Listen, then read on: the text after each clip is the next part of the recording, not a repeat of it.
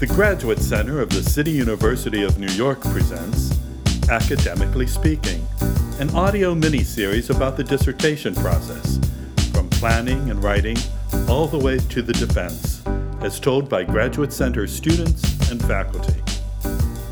This episode, we're joined by student Julie Hecht from psychology and her advisor, Diana Reese.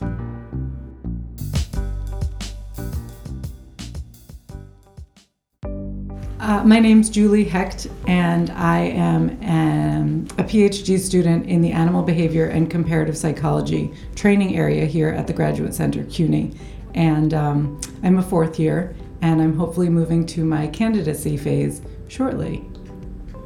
I'm Diana Reese. I'm a professor in the Department of Psychology at Hunter College.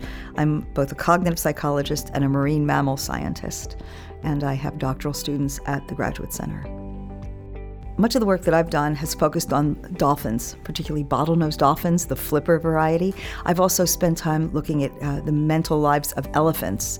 We've looked at the ability of these dolphins and elephants to recognize themselves in mirrors, something we used to think was uniquely human. We've also tried to study their communication. How do they communicate? I'm very involved in decoding dolphin communication, which is not an easy thing. And working with Julie's been really a pleasure for me for many reasons. Aside from the fact that she's a wonderful student, she's facing this challenge of trying to understand cat cognition. Even though we've been surrounded by cats and dogs our lives, these animals haven't been studied as many other animals.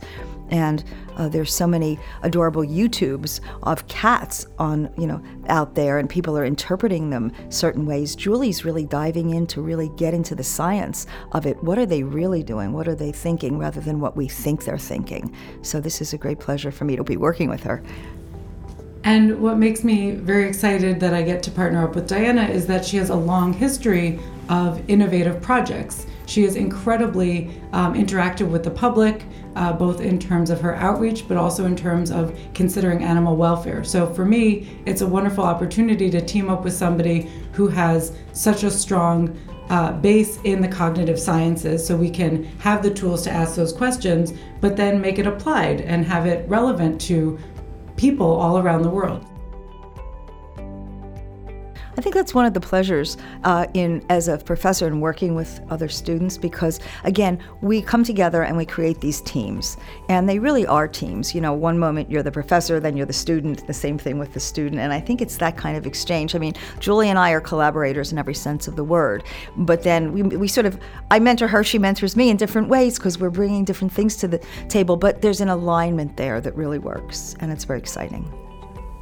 What you learn about joining up with a team is it's very important that somebody is familiar with a wide variety of methodologies. What Diana is, she's been involved in a lot of different questions, and the species is certainly a part of the question that you can investigate and explore together, but it's not a problem. It's, if anything, maybe a boon if she has not been doing this. We can both come at it from fresh eyes, explore the literature together, explore the behaviors together.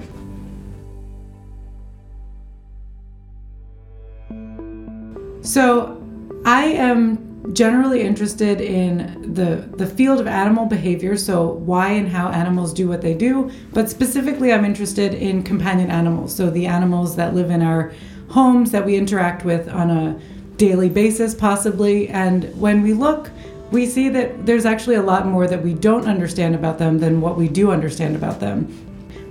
With cats, what's interesting about them is they've undergone a domestication period much shorter than with dogs. Some people even question if they fulfill all the criteria for domestication. And that being said, they live with us and we interact with them as cats and dogs. We clump them into this category. And so my approach as a researcher will be to not go into people's homes, to not enter their novels, not enter their space, but to essentially create an online portal where people can share information with us about their cats using video and some questionnaires. And I don't have to interrupt their social structure, and they can share information with us, which we can then peer into from our lab.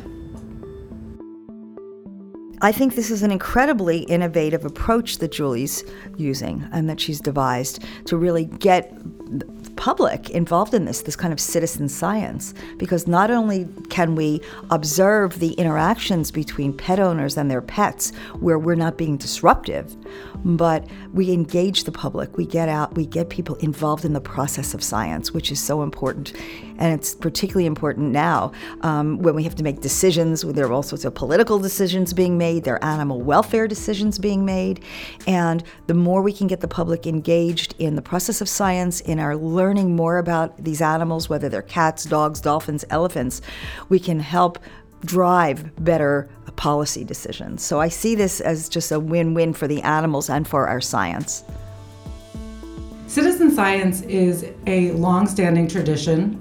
It's conducted in a lot of different ways. It's public engagement in the scientific process, period. And how that looks can take a lot of different forms. When you're talking about animal behavior, it's very useful to have behavior to look at. And so this creating an interface or a portal where people can share videos with us is in some ways a novel methodology. It certainly has been done before. People very often will look at YouTube for inspiration or to collect data, but I'm also teamed up with the New Media Lab here at CUNY and working with them to create a website and to create that portal. And without them, it would have been much more difficult. So I'm very lucky that I was able to team up with the New Media Lab.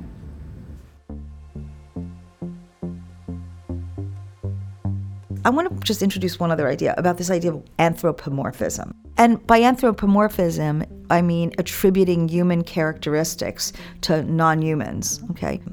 Because when we think about watching people with their animals, and I'm guilty of this like everybody else is, we can't help being anthropomorphic.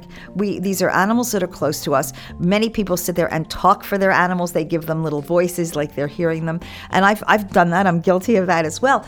But the other flip side of it is there's a dangerous flip side to that too, because we're all warned not to be anthropomorphic. But if we fail to ever allow animals to share any of the characteristics that we have, just imagine how little we'll see of what may be the truth about their behavior. So we have to find that fine line of looking at what exists and finding a rich set of methodologies to allow us to say, what do these animals show?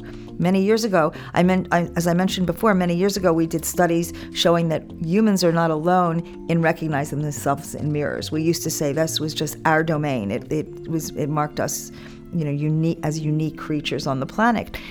If we didn't acknowledge that other species might also have these characteristics, we would have failed to investigate this. And now we know that chimpanzees, the rest of the great apes, dolphins, elephants, magpies share with us this ability. This is not anthropomorphizing. This is based on our science. So I'm just excited to see what we learn about cats, and this work that we're doing together, I think, hopefully will illuminate more of that. And Julie said, well, I don't think we should necessarily bring the cats out of their houses because that's where they're comfortable. It could really affect their behavior. Let's study them in place and in situ, so to speak, rather than ex situ, taking them out of their habitat. And I think that was brilliant, and I think we're going to learn a great deal with that insight. Yeah, that's a great point. There's certainly a growing number of papers on cat cognition, which is actually making me so excited because I get to reach out to other colleagues at other institutions and see how they're conducting their methodology. And in some cases, depending on the question, it can be totally appropriate to bring a cat into a novel environment and for the cat to be comfortable and to perform. But again, you're only getting cats that are comfortable going in a carrier, going to a novel environment. So you're getting a subset of the population, which essentially we could say about my studies with dogs. I'm getting a subset of the population who's comfortable coming into a novel space, or at least certainly meeting a novel person and not biting me. They're playing along with my game. And so with cats, what I'm excited to see is if we leave them in their own environment, are we going to get a wider range of the cat, as opposed to just the affable, friendly cat. And so it's a pretty cool idea that you can, depending on your question, going to a new place can be very appropriate, but depending on a different question, it might not be appropriate. So we get to have all these different methodologies and choose which one works best for us.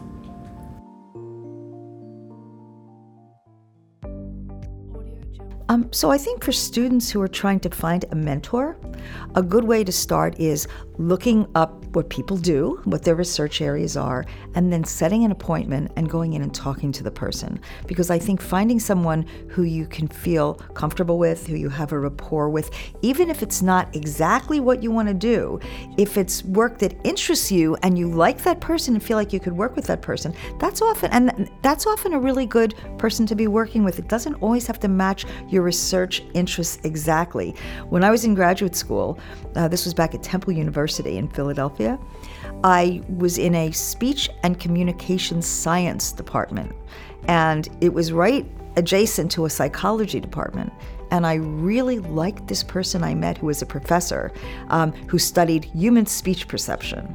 And I didn't have any background in animal behavior. And I went to study with that person. And it turned out it was the right person. I learned a lot about bioacoustics and how we study sounds and symbolic behavior and communication. And then I worked with other people who focused on dolphin communication and different aspects of behavior. I think you just have to find that one person who's going to really be in sync with you and will be supportive. I think a person that's supportive is really critical.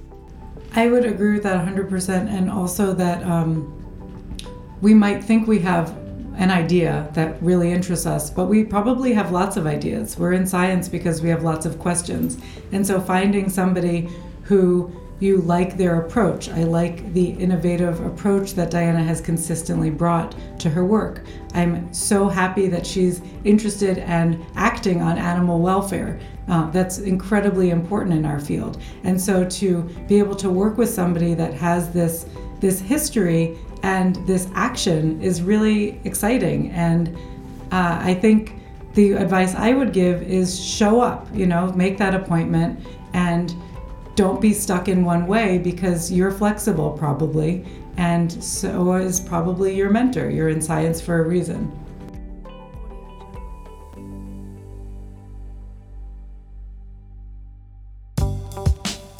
This has been Academically Speaking, presented by the Graduate Center of the City University of New York. Subscribe on iTunes, follow us on SoundCloud, and visit us on the web at gc.cuny.edu/podcast.